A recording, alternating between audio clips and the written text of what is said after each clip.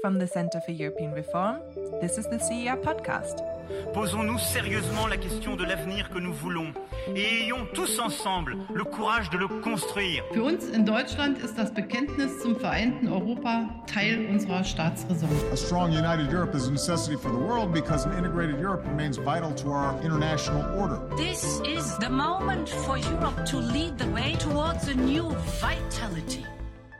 Welcome to this new episode of the CER podcast. My name is Christian Odendahl. I'm the chief economist at the CER and host of this episode, which will look at Europe's gas crisis. And I have just the CER experts I need to make sense of it all. The gas market and the gas crisis is also a climate issue, and I'm curious to find out more about how climate change is behind the surge in gas prices and whether it's even a good thing. And I'm glad that our climate and energy expert is with us, Elisabetta Cornago. Elisabetta, thanks so much for joining us. My pleasure. The gas market is also an EU internal market that is highly regulated, as it is a special kind of market. And our competition and regulation expert, Zach Myers, is also with us. Hi, Zach. Hi, Christian. Good to speak. Last but not least, gas, as we know, is also a geopolitical issue, with Russia being a major, some would say too big, a supplier. And our director of foreign policy is not just a fluent Russian speaker, he's also the former UK ambassador to Latvia, and so knows a thing or two about the geopolitics of it all. Ian Bond. Ian, thanks so much for joining us. My pleasure, Christian. So as an economist, I have thought about the recovery from this pandemic, about public debts, about inflation, and sort of what supply bottlenecks could mean for Europe. But it did not occur to me that gas could become such a big issue. So Elisabetta, help me out. Why are gas prices so high? Did people think there would be no winter this year, so we didn't need as much? What's going on? I'm sure there are many reasons, but maybe you can give us your top three, maybe. Right. So as you said, there are many reasons, but I think we can group them into three. So I'd say, on the demand side, on one hand, economic recovery in general on a global level is pushing up demand for gas as also an input into electricity generation.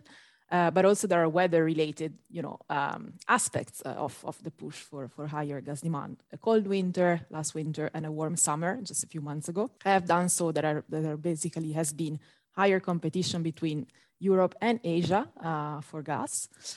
On the supply side, there have been several constraints, disruptions, bottlenecks in gas piped both from Russia and Norway into Europe. So that has not helped. And all of this has contributed basically to the difficulty in replenishing gas reserves, because gas reserves today are lower, about 25% below the historic average in Europe. Again, because, colder than usual winter last year, difficulties in replenishing them over summer, which is usually what happens. But with high prices for gas over summer as well, that basically sucked out supply out of Europe and into Asia. So, all of these contributes to high prices on the gas market. And of course, to some extent, there is also the fact that there have been fewer alternatives to gas for electricity generation. That's a bit of another story, but related as well. So the gas prices are leading to higher electricity prices. Is power generation still so heavily reliant on gas these days? So I think that's a very interesting question, because gas makes up for about 20% of EU electricity generation across the continent, right? There are countries which are more reliant on gas. Italy, for instance, but also Britain outside the EU, they rely on gas for about 40% of their power generation. So it doesn't make up for the majority of electricity supply, but it's still today mainly the marginal, essentially, electricity source or energy source for electricity generation. What does that mean? It means that it's the highest price energy source, the last energy source, basically, to enter the market to provide that final, electron or energy source to produce the final electron on energy supply. And that's the price setting electron. Now, that's tricky, right? Because it means that even though there's a large share of electricity which is generated with energy sources with very low operating costs, renewables, but also hydro and nuclear, the price on the electricity market is set by gas today. And that's also due to the fact that coal, the alternative that used to be a bit cheaper, is actually being kicked out of the market even more due to high carbon prices. That's another story that has been contributing a bit to to slightly higher prices on the electricity market, but only to about 20% of this surge on power prices. So I'm sure we'll also delve into that a bit more later. Okay, Zach, let's have a quick look at the market structure of European gas. So during the liberalization of Europe's energy markets, gas was supposed to become a competitive Europe-wide market with spot prices, with wholesale market competition, fewer contracts that were linked to the oil price. And to some extent, it has become such a market, right? But there was always a bit of a mismatch, I think, between a competitive internal market and Russia being by far the biggest supplier, up to a third of the market, if I'm not mistaken. So even if you have a competitive market, if Russia is the marginal supplier, say, it can squeeze out quite high prices. So how can the market work despite this tension? Can you enlighten us? Sure. What you've said is right, Christian. Due to liberalization, an increasing amount of gas is now getting traded at market prices and not just prices that are pegged to oil. And this has had some pretty positive outcomes. It's made the market a lot more efficient and it's lowered prices overall. It's also meant that Europe's actually weathered a lot of past supply issues since liberalizations. They've sometimes led to prices spiking, but they haven't led to prolonged shortages like we might have seen in the past. As you say, one of the long-term goals that liberalization hasn't achieved is to diversify supply. And there's a couple of different problems that have led to that occurring. One of which Elisabetta has already talked about, which is that Europe needs gas more than ever now because it's, essentially the fuel of last resort now that coal is no longer in the mix and renewables won't always provide a reliable supply. There's other factors too. So Europe's own supply of gas has decreased dramatically. A really big facility in the Netherlands is now being shut down. The UK has, for a couple of decades now, not been a big supplier. And that means that more and more gas is getting imported, and Russian gas is by far the cheapest option that's available. There's a few other sources like Norway, Libya, Algeria, and also the ability to send in liquid gas through cargo. But all of this is, rather more expensive and difficult for Europe to secure enough of it, given so much is going to China and India these days. So that kind of sounds like bad news because it does mean that Europe has become more reliant on Russia as a source of gas. But I would say that liberalization has caused some improvements because there's been a lot of investment in creating the facilities to diversify supply, such as terminals to receive liquid natural gas and more integration of European countries into one market. So that means that if Russia ever stopped supplying or the price became higher than the other options that are available, Europe could take advantage of those other options and we wouldn't necessarily see huge shortages. The other point that I think is important is that the Commission has enforced EU energy and competition laws against Gazprom. And that's reduced its ability to act unfairly and kept the market more competitive than it otherwise would have been. So it means, for example, that Gazprom hasn't been able to control to the same extent it would otherwise which suppliers get access to their pipelines.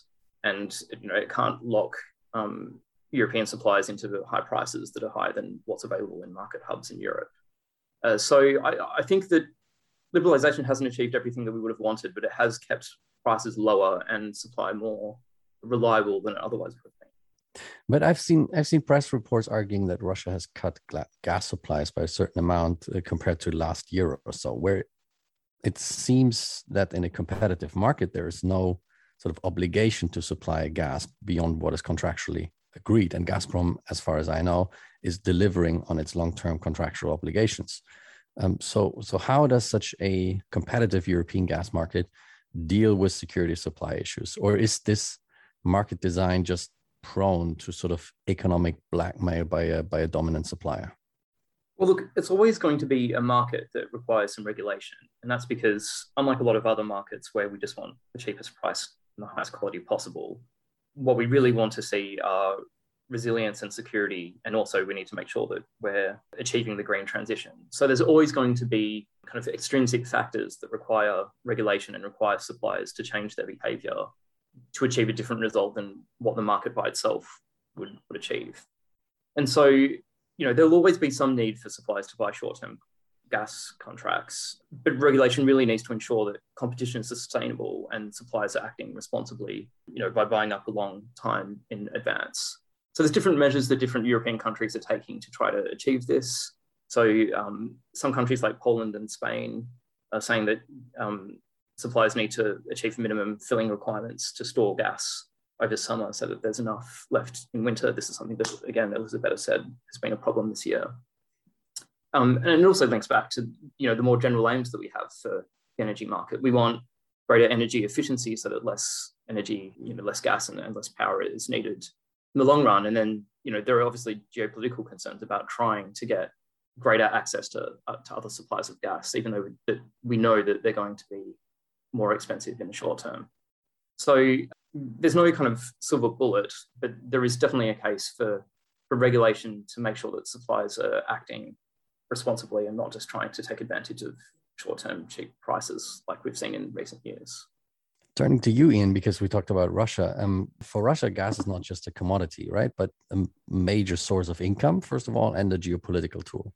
For a long time, it seemed that liquefied natural gas was making it harder, and the competitive European market, as Zach just said, making it harder to make good money or use gas as a weapon. And now, are we seeing the opposite? I mean, Russia torn between making money, very good money, by supplying more to Europe or exerting political pressure on its neighbors. So far, at least, Russia is willing to sacrifice a lot of money for political leverage, it seems. But maybe we start with a more general question. So what is Russia aiming for here, if there is a geopolitical angle to this? I think the first thing that Russia's aiming for is to remind Europe who's boss when it comes to the gas market. And I think Zach has set out very well the dynamics of the gas market in recent years. But from a Russian point of view, it's been very much a buyer's market in which Russia's leverage has been relatively limited. And suddenly the boot is on the other foot. And of course, Russia wants to restore things to how they were before liberalization of European markets and so on, and to get back to the good old days of fixed price take or pay contracts where Europeans had to pay for gas even if they didn't use it. So now there is a shortage of gas available from elsewhere. There's a shortage of gas on the spot market. Yes, there may be short-term losses for Gazprom in withholding supplies, but in the longer term, I think Gazprom believes that they can get Europeans to come to their senses and go back to the old ways of doing business. And we've had Putin in recent days stressing both that things were so much better when the Europeans had these long-term contracts and could rely on supplies and didn't have to rely on the unreliable market, but also making the implicit threat to existing supply routes by suggesting that the gas pipeline across Ukraine, which traditionally has been one of the main supply routes, is in such bad condition that it could blow up at any time. Now, that's a suggestion which has been dismissed by Ukrainian engineers. There's no reason to suppose that that is true, but there is a history of politically inconvenient pipelines suffering mysterious accidents when the Russians find it convenient for that to happen. So, I think one should take seriously the possibility that the Russians could sabotage the pipeline across Ukraine. And that brings us on to Nord Stream 2. Well, exactly. One of your and my favorite topics. It seems that Nord Stream 2 has a role to play in this crisis. It has not yet received the regulatory approval, but the Russian side, if I read this correctly, has already started filling the pipeline with gas. So is Russia withholding gas supplies from Europe to force the EU to approve Nord Stream 2? Yeah, and they're not bothering to hide that as an intention. Putin's press spokesman said last month that the price of gas in Europe would fall if Nord Stream 2 started operating. And that was clearly designed to put pressure on the German government and the German regulator to get it certified and operating quickly. And the problem with this argument is that actually Nord Stream 2 doesn't bring additional gas to the European market. It just changes the route from the Ukrainian pipeline to the direct route from Russia to Germany. That's where you come to the kind of geopolitical consequences, because that means that Russia can cut off gas to Ukraine, which it couldn't do before. It can exploit the fact that Nord Stream 2 is a divisive issue in the European Union between Germany on one side and Poland and the Baltic states on the other. You know, that's an added bonus for the Russians anytime you can get the Europeans arguing amongst themselves. I mean, from my perspective, much as I would like the incoming German government to stop Nord Stream 2, I don't think that's going to happen. And you may want to comment on the coalition dynamics there.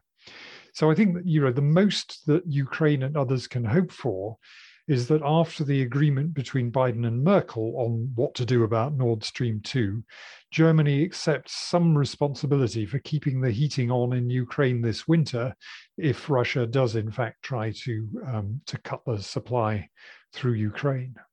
Yeah, it's difficult to predict what the coalition agreement will say about Nord Stream 2, but it seems to me that with the agreement between Merkel and Biden, I think this ship has sailed, and it's certainly a very uncomfortable situation for example, the Greens to find themselves in a winter with a gas crisis, with the pressure mounting to approve Nord Stream 2 to relieve some pressure on the European gas market, which surely will also, as you said, will be a divisive issue in Europe.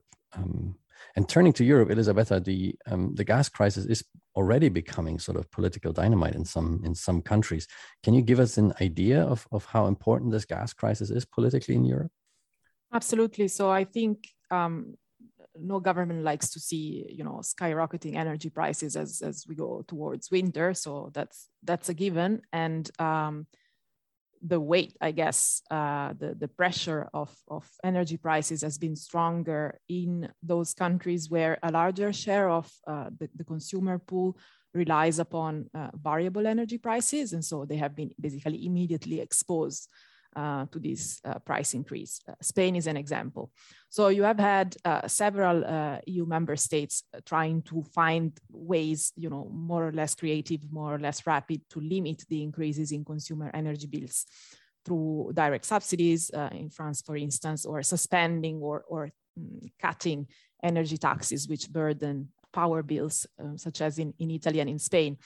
There's also another political, let's say, aspect to this, which is how do you finance then these energy tax or these subsidies, for example. And for instance, Spain has actually found a rather creative, innovative, but also controversial way to go about this. And that has been basically limiting the excess profits of power generators that have been basically cashing on the higher electricity prices while enjoying their stable and low operating costs. Again, think of nuclear and hydro in the Spanish market. So given, you know, high gas prices and high carbon prices were pushing up wholesale power prices, they basically pocketed all the what we call windfall profit that came with that. And so the Spanish government decided to come in with an exceptional sort of tax extraction, you know, take a slice of those extra profits and use them to support consumers in this particular energy crunch. Zach, in the UK, it seems to be an issue as well. What is the situation there? Yeah, so the UK, like some of the other European countries that have done the most to liberalise, has also seen the greatest price increases. And at least in the UK, there's a couple of reasons why this is. So the UK has virtually no storage facilities for gas, unlike a lot of other European countries. That's largely because of UK's history as a gas producer. It meant it didn't need those facilities. And the largest one, the Rough facility, shut down 3 years ago. So really that means that the UK is much more vulnerable. They can't buy up cheap supplies in summer and use them in winter. The other point is that UK, more so than the European average, is reliant on gas as a source of electricity. And then, of course, there's just been the more general issues around high demand coming out of lockdown and particularly low generation of renewables in the last year. So in the UK, liberalisation led to a huge number of suppliers entering the market. Many of them are really small. And so they were making the most of gas prices being low by buying them at spot prices rather than having long-term contracts to supply gas to their customers, which is the kind of practice that the larger suppliers have. So they'll buy gas a year or two in advance in slow increments so that they can then average out price increases and decreases, and consumers don't get hit with the full scale of price volatility that they otherwise would. And so, the government really should have done something about this, because, these prices were never going to last. But of course, having low gas bills is an important political issue. And so the government didn't want to be stepping in and saying, no, these prices have to go up. So there was always going to be a problem when they did go up, because these suppliers, they agree a 2-year deal with their consumer to have gas supplied at a low price. And then as soon as the wholesale price goes up, these suppliers have, they're supplying their customers at a loss, and that's not a sustainable way to run a market. So what we're seeing in the UK is huge numbers of suppliers now going out of business, especially the smaller ones. But of course, the big suppliers don't want the customers from these smaller suppliers, because they'd be taking them on at a loss. So it's really causing quite a lot of upheaval in the market. And we started with 6 big suppliers in the UK before liberalisation, and it's quite likely that we're going to see about the same number of suppliers surviving by the end of this year. So I guess it just proves that liberalisation is something that needs to happen carefully and with a proper degree of regulatory supervision, and that's not what's happened in all European countries.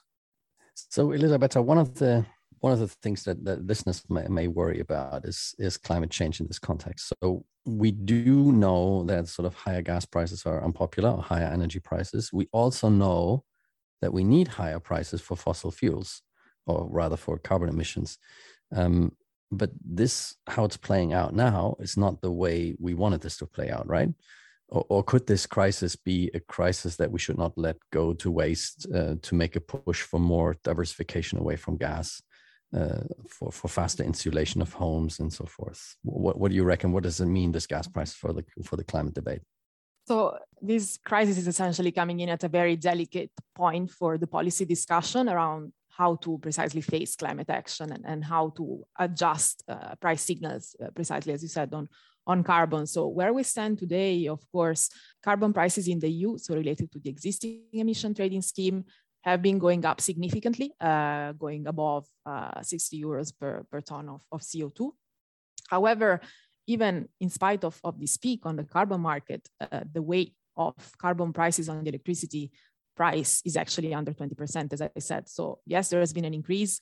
Yes, that there's likely to be, more of that in the future, because the policy signal is going that way towards net zero. We're going to need higher carbon prices, but the importance of that in the current crisis is minimal. So that's, I think, one important message to sort of understand how the climate policy action is affecting energy prices today.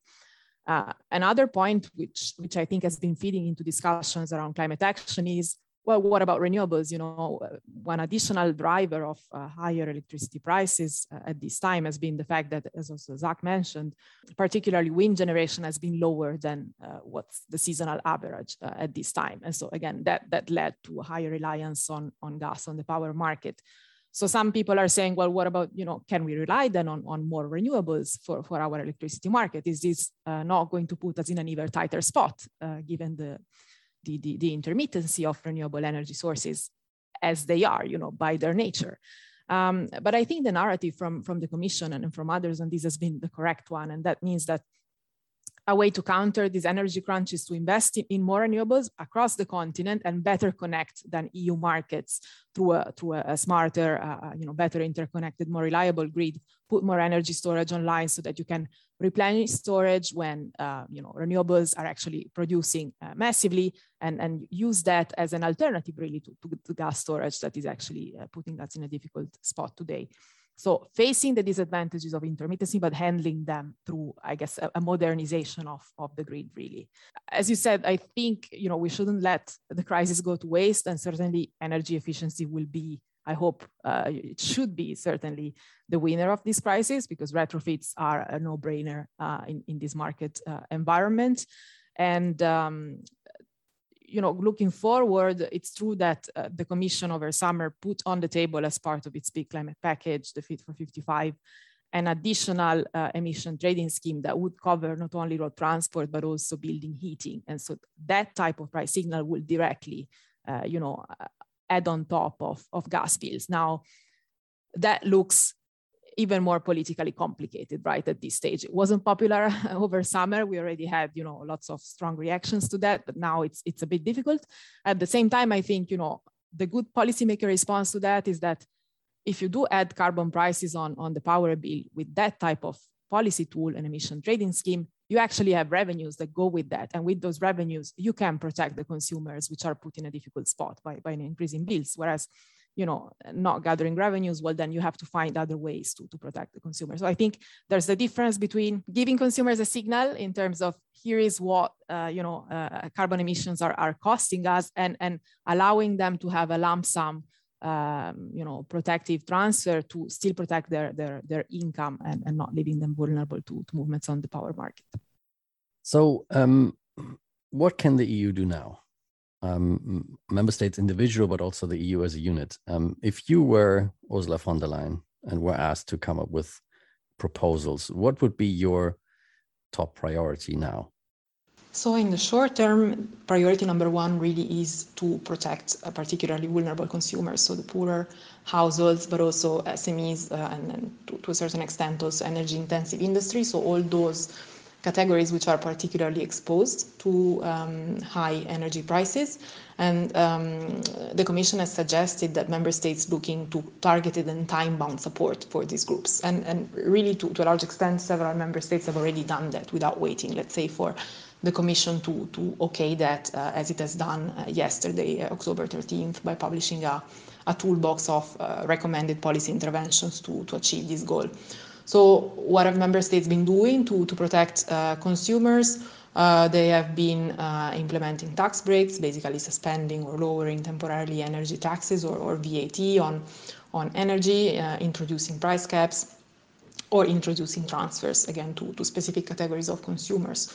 And the Commission suggested that these types of interventions can be financed also using ETS revenues, which have, of course, increased quite substantially in the past few months, given the important increase in carbon prices. Another way to finance these types of temporary interventions is by shifting those costs that today are covered by energy taxes, such as support for renewable energy development, shift them from the electricity bill to for instance, general taxation, or in any case, move them outside the energy bill. And that's also something that, frankly, should be considered in the longer term to rebalance a bit the cost of electricity as opposed to the cost of gas.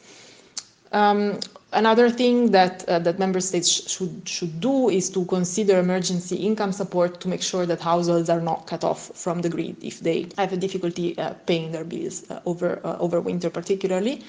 And then the Commission also highlighted that it's understandable that particularly exposed businesses are supported in this respect, but this should be done in compliance with state aid rules. So I guess this is a bit what member states can do in the short term to try and mitigate the impact of the price spike.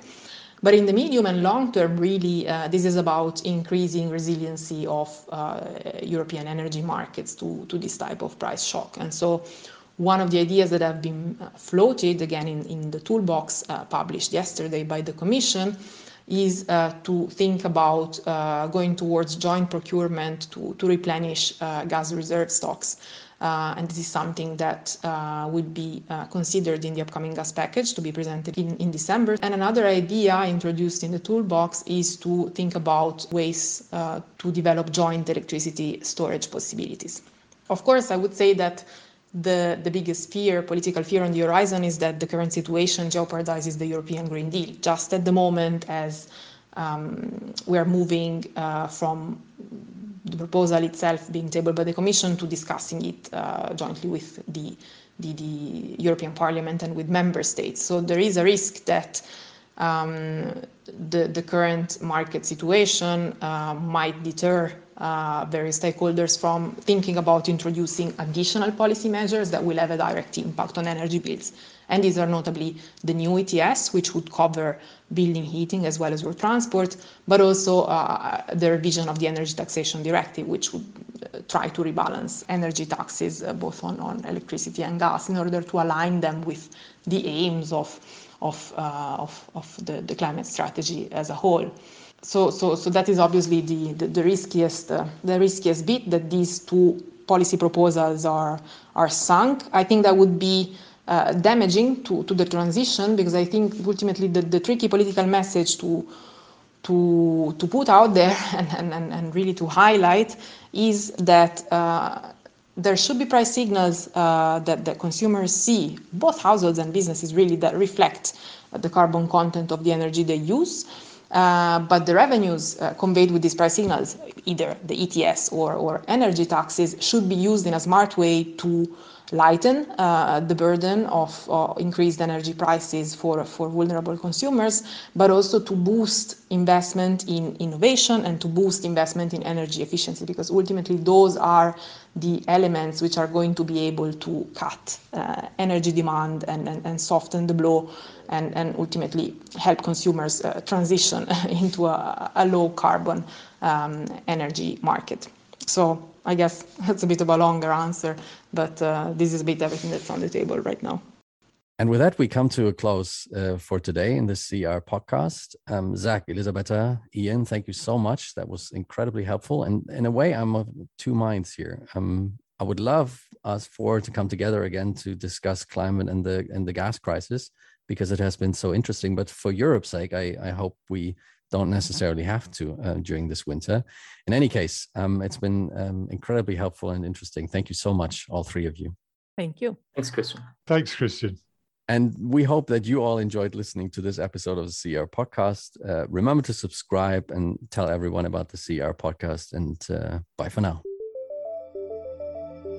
Thank you for listening to the CER podcast. If you have any feedback for us or want to leave suggestions for a future episode, then you can find us on Twitter at CER_EU.